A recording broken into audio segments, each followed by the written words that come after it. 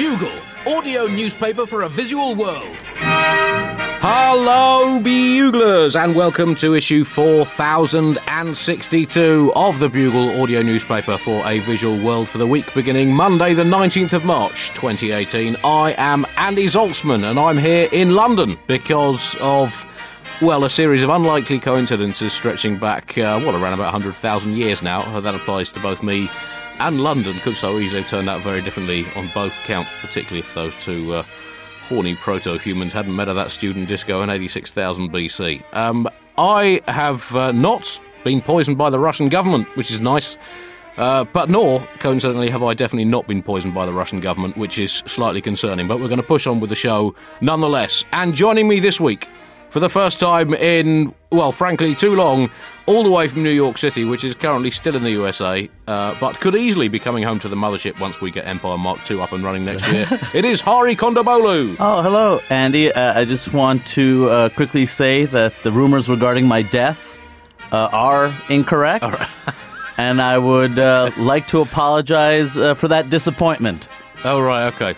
Well, apology very much accepted. I will cease putting out those tweets. But have we still got time to cancel the funeral? Because I've ordered a hell of a lot of sandwiches for it. How have you been? Other than not dead, which is great news. Well, I mean, I'm always kind of at a medium, so it's okay. That's a good way to be, isn't it? You know, stick at a steady 6 out of 10. Well, yeah. I mean, antidepressants keep it that way. What a happy start to the show. This is why I'm the fifth most popular Bugle host. We are recording on the 16th of March. On this day, this is the anniversary of when Mississippi became the final state to formally ratify the 13th Amendment, abolishing slavery. Do you know what year that was in, Hari, that Mississippi formally ratified that amendment? 1987? It was 1995. Oh my God! Which seems a little on the late side of things, but I guess you've got to do all the background reading just in case. Yeah. On this day in 1926, the first ever liquid-fueled rocket was fired by Robert H. Goddard. That's 92 years ago today. You don't need to be a rocket historian to know that. You just need access to a basic search engine. The flight of the first ever liquid-fueled rocket lasted 2.5 seconds. It reached an altitude of 13 metres and covered a distance of 60 metres in those 2.5 seconds before crashing into some cabbages. Coincidentally, that's the same average height, distance and speed that a household cat jumps when Steve Bannon tries to stroke it. And but no, just 43 years after that 60-metre flight, Neil Armstrong went 6.5 million times as far and landed on a giant cabbage, the moon. The 17th of March will be the anniversary of the day in the year 180 that Marcus Aurelius, the philosopher-emperor, died, the self-styled pin-up boy of Stoic philosophy. He preached self-restraint, duty, respect for others, but then again he did live before social media and the 24-hour news cycle. So it was a bit f***ing easier then, Marky, wasn't it? Try that shit now, mate. Good luck. He was succeeded by Commodus, the Emperor Commodus, who, of course, as we all know, ended up being killed in the Colosseum live by Maximus Decimus Meridius in front of a baying crowd and hundreds of film cameras. Commodus, according to history via Wikipedia, did in fact fight in the arena. That was true. His death might have been slightly exaggerated in that film. And he would charge Rome 1 million sesterces for the privilege of watching him fight, which in modern money is, let me just quickly do the sum, a of a lot. And he also would club people to death whilst pretending they were giants. And on one specific day, he killed 100 lions. And also, he once decapitated an ostrich with a special dart, because why the hell not when you're emperor? And slayed a giraffe just because it was tall. And that does raise the question, Hari, would you rather have him as your president now than Donald Trump? Commodus versus Trump. Oh, Commodus. Without a doubt. Commodus doesn't know how to tweet. He's completely unfamiliar with modern technology. That's exactly what we need right now. Or would you like to see Donald Trump slay 100 lions? Would that make you respect him more or less? I would like him to attempt it. Well, I'll make a few calls and see what I can make happen. And on the 19th of March, which is Monday this year, in 1649, the House of Commons in England passed an act abolishing the House of Lords, declaring it to be useless and dangerous to the people of England. Still going through the committee stage, that one. Legislation can be a very, very slow process. As always, a section of the Bugle is going straight in the bin, and ahead of my impending trip to the Southern Hemisphere, to perform my new show, Right Questions, Wrong Answers, in Melbourne, Sydney, Wellington and Auckland, with some live bugles along the way. In the bin this week is a Southern Hemisphere section, and in which we investigate, given that there is space for a whole new continent in the Southern Hemisphere, where should it go? Should we fill up that massive gap in the Pacific, or maybe something in the Indian Ocean so that it's closer to the profitable Middle East region?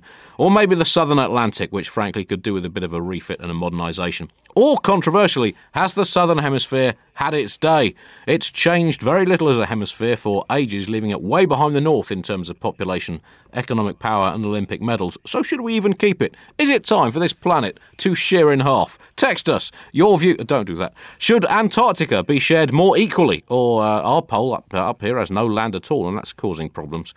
Also, we asked the Southern Hemisphere, why did you do what you did to Amelia Earhart, you sexist monsters? And given that it's well known that water in the Southern Hemisphere flows from the plug hole back up into the tap, did you also know that the bubbles in fizzy drinks in the Southern Hemisphere are in fact upside down? It's very hard to tell, but it is technically a fact.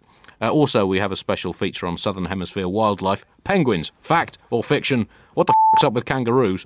And why were crocodiles exempted under the UN Convention of Unnecessarily Aggressive Species? Brackets, Southern Hemisphere only version. That section in the bin.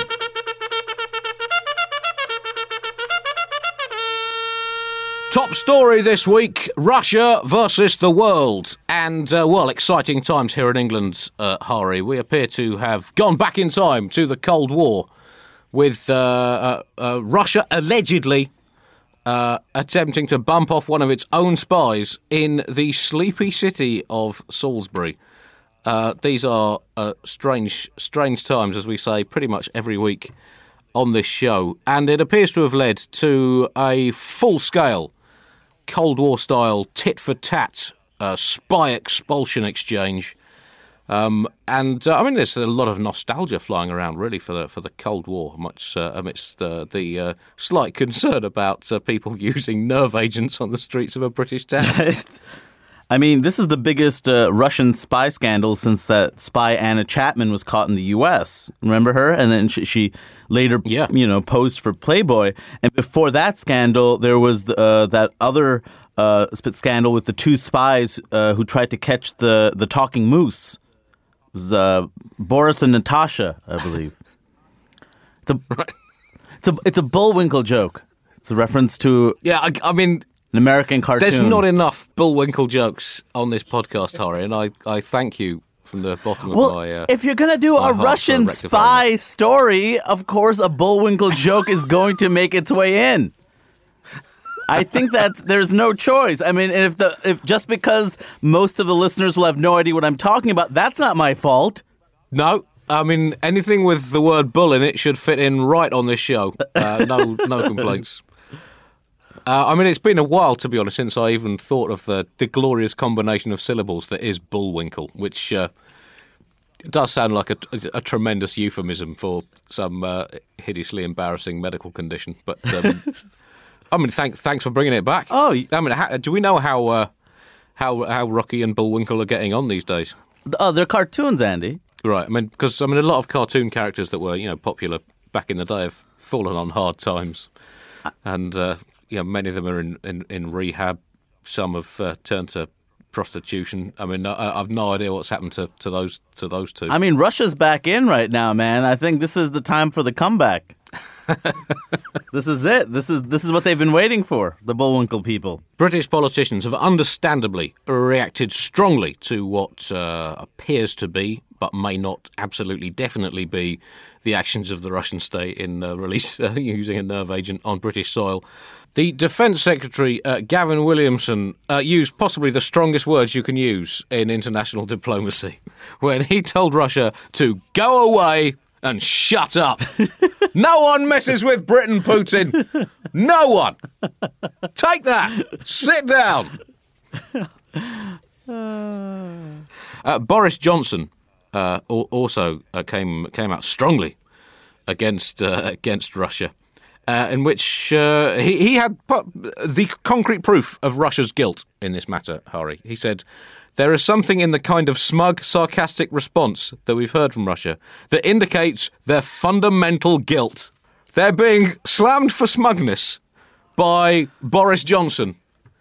Again, that is like being slammed for painting willies on a ceiling by Michelangelo, as I may have said before. Also, is he addressing Russia as if it was a single entity and not a collection of human beings? Yes, I think so. I mean, to be honest, it is basically Putin, right, with 180 million barnacles stuck to him. But if excessive smugness is an indicator of guilt for a crime, what the has Boris Johnson been doing for the last 30 years? Dig up his patio. There must be an absolute grandmother load of dirt that he is covering up. I mean, there is one possible explanation for this, the way that Boris Johnson interpreted Russia's reaction as being smug, that he thought he was watching the news but had not in fact switched his television on and was just seeing his own reflection in the screen. Jeremy Corbyn, by contrast, was heavily criticised for his underreaction to the incidents. He expressed outrage, called for a strong British and international multilateral response, and expressed some doubt that it was definitely 100% an action of the Russian government, which is basically exactly what Theresa May did. But because it was Jeremy Corbyn, the response was... Lenin alert, Lenin alert. Attention, commie, attention, commie. Lenin alert. The Bolsheviks are at the gate. Lenin alert, Lenin alert. But I guess the response to that is, the time for underreaction has passed, Hari. This is the 21st century. This is the age of rushing to judgment and over-egging as many political puddings as possible. Let us state facts. This was an act of war. A direct attack on British hard-working family values. What if Her Majesty the Queen had been out having a mid-range disappointing pizza in a chain restaurant in Salisbury that afternoon? What then? Today, they're targeting a specific ex-spy in a clumsy 1970s kind of way, putting innocent bystanders at risk in their infantile internal blood feuds. We all know that this inevitably leads to a full-scale land and sea invasion by the full might of the Soviet Red Army and Red Navy, unless we either preemptively invade Russia now with whatever is left of our armed forces that aren't needed to help at sporting events, plus any particularly pugnacious stag parties that fancy a bit of a rumble, or we expel 23 diplomats. We've gone for option B. and telling them to go away and shut up. What's the reaction in America been to because Donald Trump hasn't come out quite as strongly against Putin and Russia as he tends to whenever someone a bit brown does something a bit naughty in Britain? It hasn't really been a story here for a few reasons. I think first of all is that it doesn't involve us. Right. Nobody was killed here, so therefore it's less important. Right. Also, nobody knows what is it Salisbury? Yes. I mean, I think people, if they did hear about that, they would immediately think of the steak. Again, it doesn't connect to us in any way. What I find most amazing about the story is that these former Russian spies were attacked with Novichok, which is a nerve agent created by the Russians, and only they have this nerve agent, yet they still deny it was them, which makes me believe that Putin is using Trump's favorite strategy, which is the "it wasn't me" by Shaggy excuse, which despite clear evidence, for example, banging on the bathroom floor with someone who isn't your partner, you still say, "It wasn't me." Well, I mean, admittedly, Russia does have form, but that doesn't necessarily mean that they are definitely guilty. I mean, the way I see it, say in the 1990s, if you lived next door to the Olympic javelin champion Jan Zelezny, and his garden backed onto yours and wasn't quite long enough for his javelin practice sessions, and he kept popping around to your house to say, "Please, can I have my javelin back?" And then one day a javelin landed on your lawn, it wouldn't necessarily mean that Jan Železny had thrown that javelin, but if he turned up looking guilty, then maybe you would be right to have your suspicions. That is so... all I'm saying is, don't ever live next door to a professional javelin thrower. It's a recipe for disaster. I'll be honest with you, Andy. I saw that joke coming a million miles away. I immediately thought he's going to go into a javelin analogy. There's no other place for that.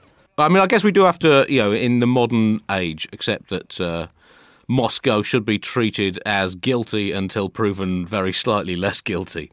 But it's led to some slightly panicked overreactions off here. Didn't the British say that they weren't going to play in the World Cup?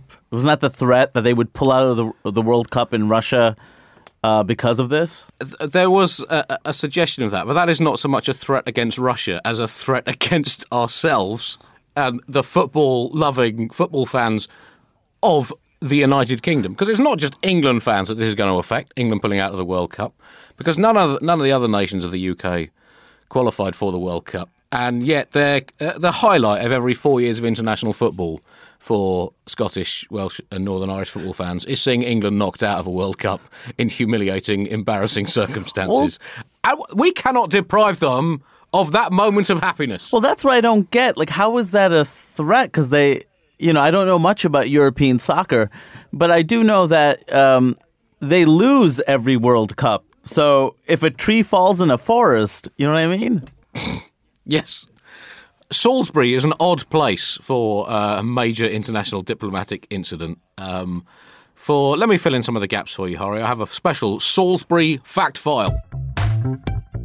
Salisbury is an old city in southern England that is best known for three things. Its cathedral, and a painting of its cathedral by John Constable. Some believe that the reason the Soviet army invaded Salisbury was because of the British record-holding cathedral spire. At 123 metres tall, it's the highest in the United Kingdom, and it's shaped a bit like it might be concealing a nuclear warhead, as indeed so many church spires are. The cathedral contains a copy of the Magna Carta, the 1215 classic constitutional text that people in Britain like to bang on about without really knowing much about what it really said, which is mostly quite boring from what I skim-read about it in an article a couple of years ago. The Magna Carta, the foundation of our democratic rights, allows all British people the right to strap a wolf to each of their feet. The average person in Salisbury is between 0.7 and 2.5 metres tall, although some are temporarily at least even shorter, though these small individuals are often hidden away from public scrutiny in a pram or something. And there is one guy who likes to stand on a bench and jump up and down shouting, "I'm a giant." There's your Salisbury fact box. Why would they attack Salisbury? It's kind of weird. If that happened in the U.S., that would be horrendous because there's all these, states in the middle of the country that think they're going to be attacked all the time. And so they get all this money from Homeland Security, but nothing's ever happened. If there was an attack in any way in a part of the country that I find insignificant, which is anywhere between the coasts, I mean, that would be catastrophic. American newsbreak. Secretary of State Rex Tillerson fired. No one is surprised, including Rex Tillerson.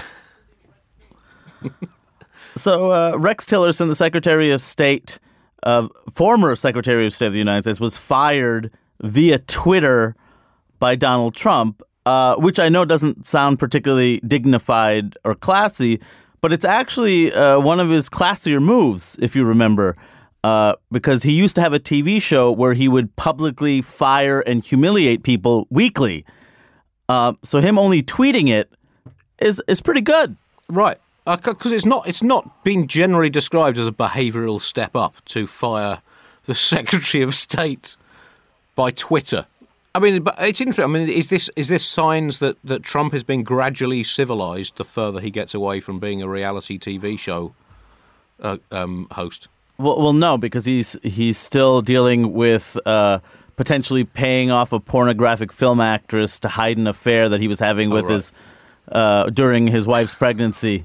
Also, potentially rigging the American election with the help of the Russians.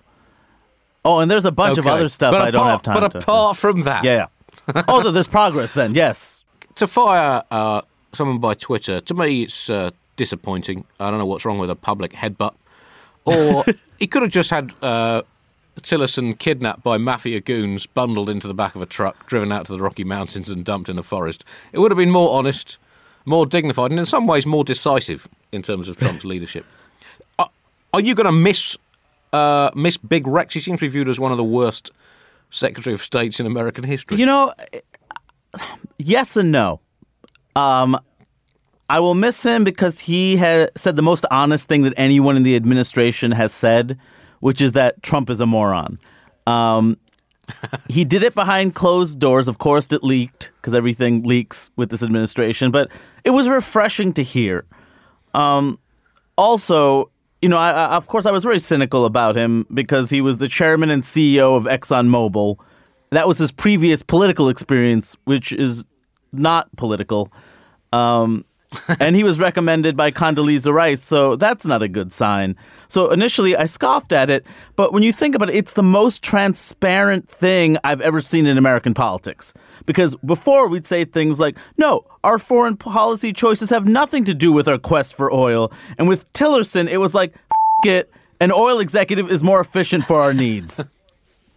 Like, you have to respect it is the most direct, like, yeah, this is what we're doing, and we're going to do it better than we used to do it.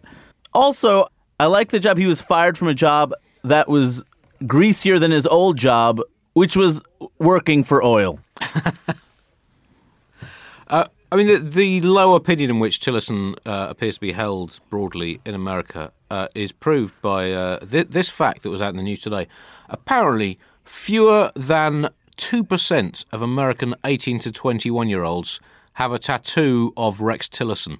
Wow. That compares unfavourably with the 4.5% of the same age bracket who had a Madeleine Albright tattoo when she was Secretary of State, and 3.7% for George P. Shultz in the 1980s. And given that there were far fewer tattoos generally then, those really are harrowing statistics. The record, of course, an astonishing 26% of all 18 to 21-year-old Americans had a tattoo of Cordell Hull in the Roosevelt years. Hamilton Fish, who was Secretary of State from 1869 to 1877, still clocks up at a surprising 1.3%, although only if you count tattoos of fish as tributes to the former governor of New York. In terms of Trump's presidency, Hari, it does appear to continue to tiptoe its way through the intricate maze of domestic and international politics, like a cocaine-addled, scimitar-wielding hippopotamus through an elderly nun's birthday picnic. It's getting increasingly noisy and increasingly messy, and the only way to justify it for the hippopotamus is to keep behaving in exactly the same way until the scientists and the hippopotamaticians agree that this is in fact just the normal way that hippopotamuses behave, and those greedy nuns, they should never have built their convent on what is now a free-range hippo zone.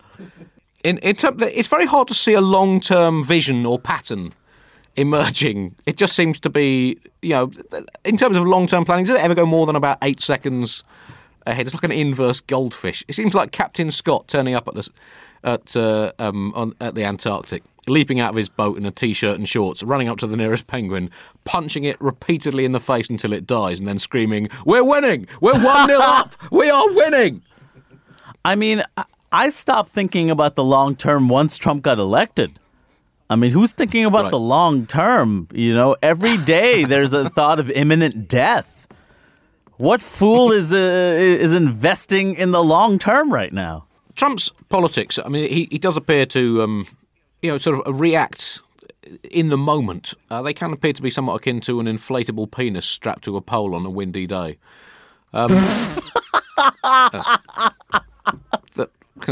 Whichever way the wind's blowing, just get out the way. Of all the imagery, that's the one I lost. That's the hippo one. I held it together, but that, for some reason.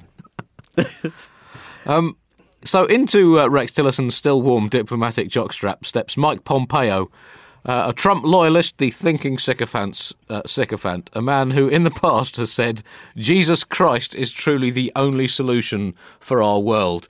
Those words, to be honest, are looking truer and truer by the fucking day. I mean, that seems like lazy CIAing. Like, you're supposed to be finding solutions and like real, like nitty-gritty kind of things, and things that would help inform policy by what you're discovering and doing.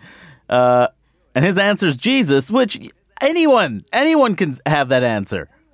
Anyone. You don't need to be trained to be like, what are you going to do?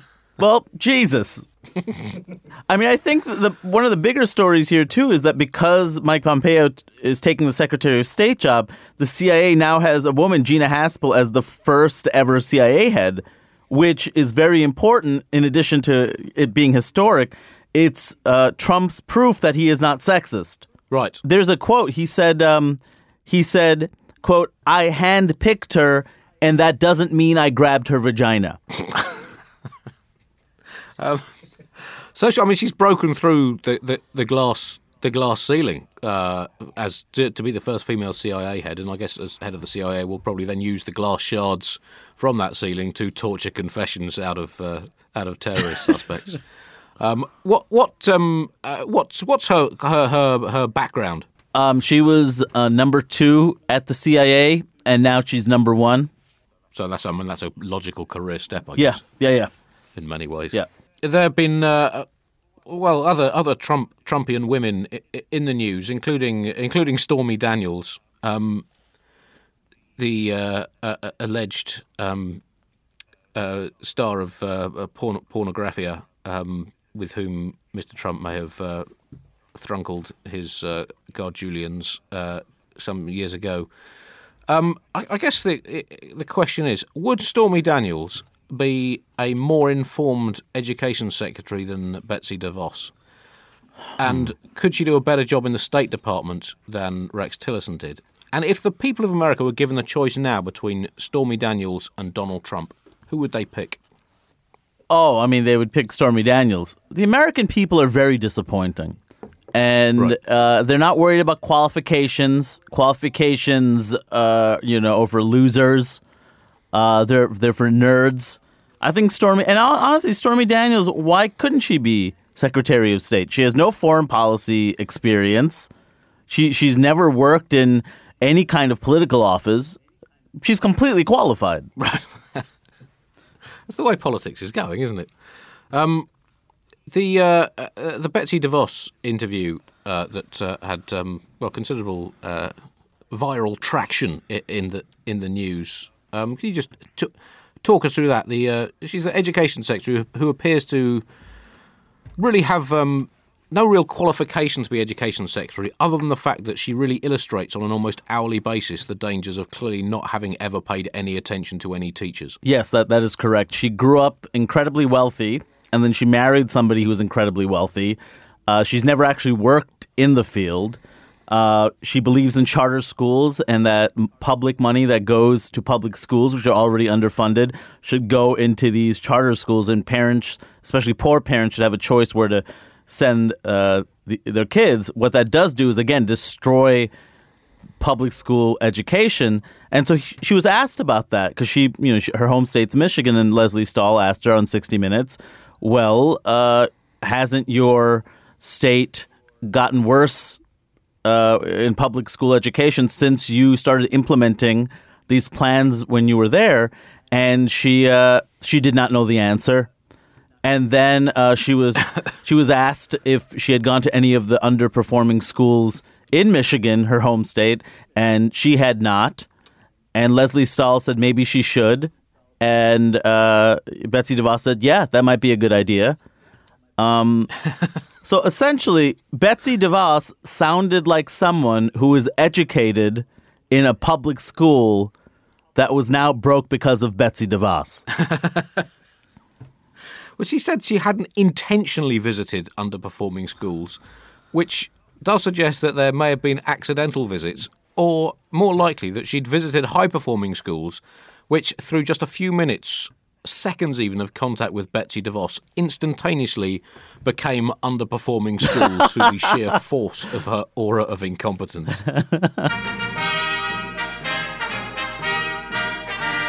Trump to meet Kim Jong-un.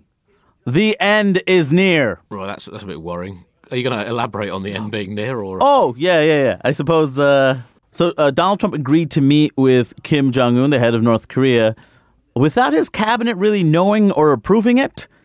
He was just like, F it, I can put the fate of the world in my hands. because of my top negotiating skills. So what I'm assuming is this will end with the first Trump hotel in North Korea. I mean, there's no other. I mean, everything he's negotiated for. Like, he keeps talking about his negotiating skills, but he's only really negotiated for Trump products. They have a lot in common. Kim Jong-un and Donald Trump have a lot in common. Their father gave them a lot to get started. Yep. Terrible haircuts. I mean, they're sounding also like Jesus Christ there as well. So, the father gave him a lot and bad hair. Jesus did not have bad hair. Well, maybe he did. We don't know. Well, that Argentinian 1970s football. Okay, I'll withdraw that. It suited him. I'm sorry. I thought you said Jesus. I thought you said Bjorn Borg. Very much interchangeable in my world. So yeah, father gave them a lot to get started. Both of them peaked early, really, and left the game way too soon. Yep. Father gave them a lot to get started. They had terrible haircuts, wives who were seemingly out of their league, and also they both have the ability to destroy the world. So this makes sense. A good combination. Yeah, this makes sense in the way that nothing makes sense anymore. World Happiness Rankings news now, and, well, bad news for both of us, Hari. USA and the UK on relegation form when it comes to national happiness.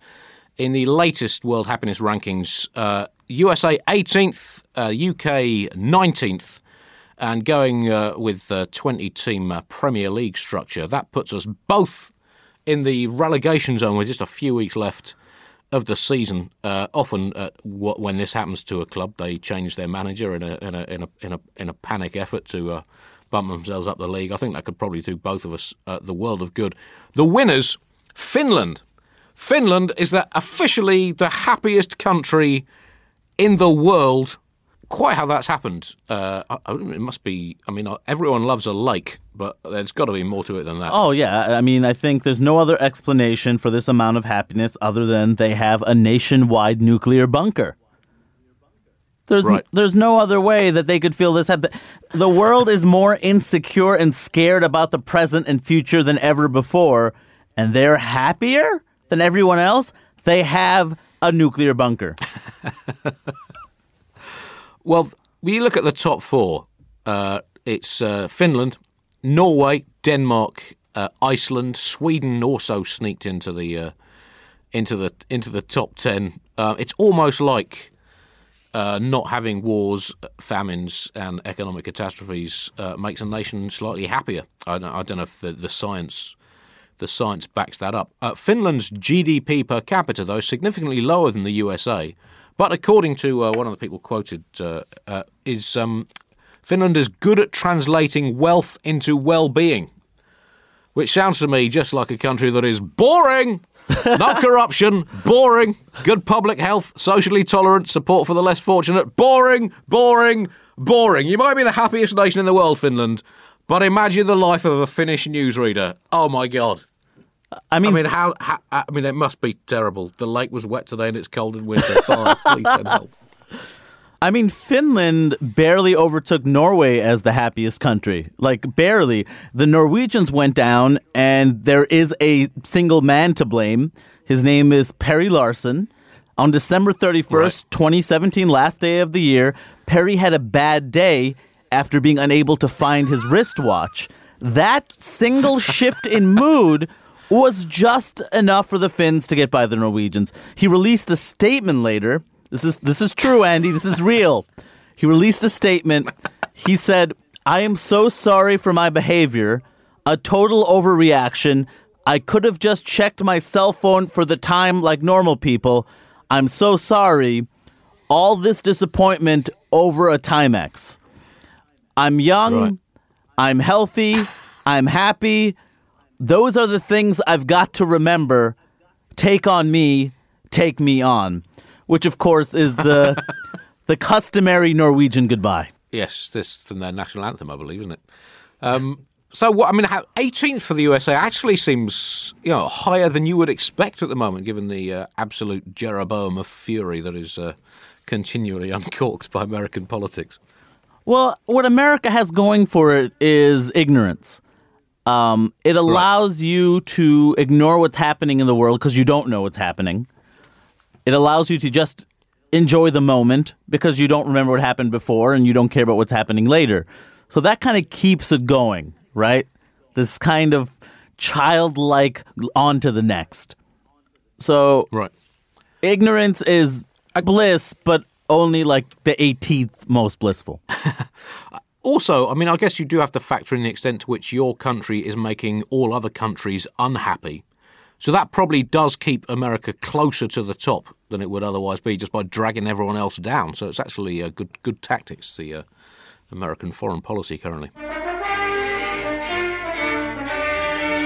In France news now, and a French baker has been ordered to pay a €3,000 fine for working too hard after he refused to close his shop for a day a week last summer, as he is legally obliged to do under French law. People in his local town were appalled. He'd basically been fined for working too hard. Well, I think the world needs more of this, Hari, because, I mean, you look at the people who've worked really hard in their lives. Joseph Stalin put in the hours. That did not end well for the world. So we need to clamp down on hard workers like that. Slackers of the world unite. Also, we have a robot revolution coming, and we're going to need to take way more than just a single day off a week, even if we are a high-quality French boulanger. Latest reports, Hari, say that 1 in 3 jobs is vulnerable to the impending robot revolution. Don't worry, we're the other 2. We are safe. We are absolutely safe.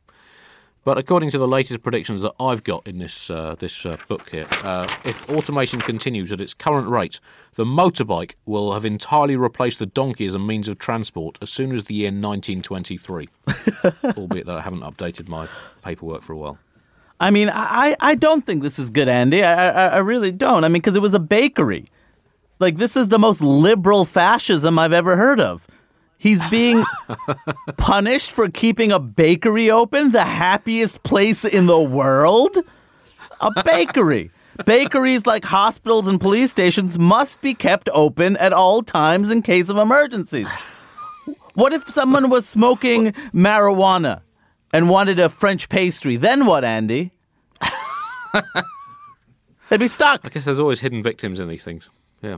Well, particularly in France as well, which is a nation that is, essentially built on the baguette. Surely, I mean, you'd expect there to be 24/7, 365 bakeries in every single village. I mean, absolutely, Andy. I mean, if you were someone who based your view of other nations based on stereotypes you've seen in television and film, absolutely. We in Britain never do that. We've never done that. We will never ever do that.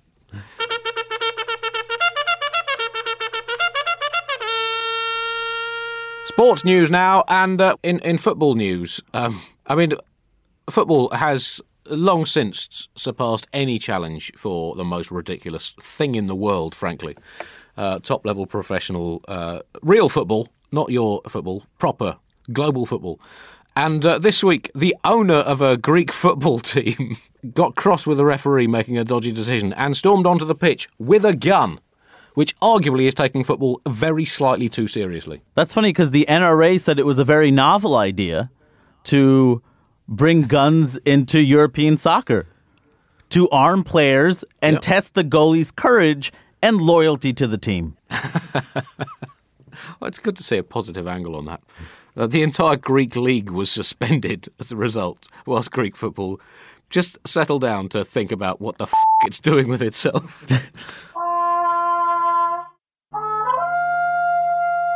Well, that is all we have time for on this week's Bugle. Hari, thanks very much for joining us. Do you have any tour shows to plug to people while you're here? No, I do, Andy. Well, first of all, my brother Ashok and I have started a new podcast called the Kondabolu Brothers Podcast. It airs every Thursday. Not airs, I mean, you download it on, I really don't know how podcasting works. Never listened to one. But yeah, you can download it on Earwolf, iTunes, wherever you get your podcast, the Kondabolu Brothers Podcast. And it's a live podcast. We'll be doing live shows this Sunday, March 18th at Littlefield in Brooklyn, and in Boston, 2 shows on Monday, March 19th at Improv Boston. And then I'll be doing stand-up comedy in Los Angeles on April 7th at the Wilshire Ebell Theater, and as well as Lawrence, Kansas on April 2nd, and Chapel Hill, North Carolina on April 3rd and 4th. I'm particularly excited about that LA show. So, yeah, all the information's available on harikundabolu.com, or more realistically, Google. And don't forget to come to my forthcoming Southern Hemisphere shows, starting in Melbourne on the 10th of April. All details on the internet. There will be live bugles on the 15th of April, starring Alice Fraser and David O'Doherty, and the 22nd of April, starring Tom Ballard and Aditi Mittal, the wonderful Indian comedian. So see you all there, Australia. Until next time, goodbye. Bye.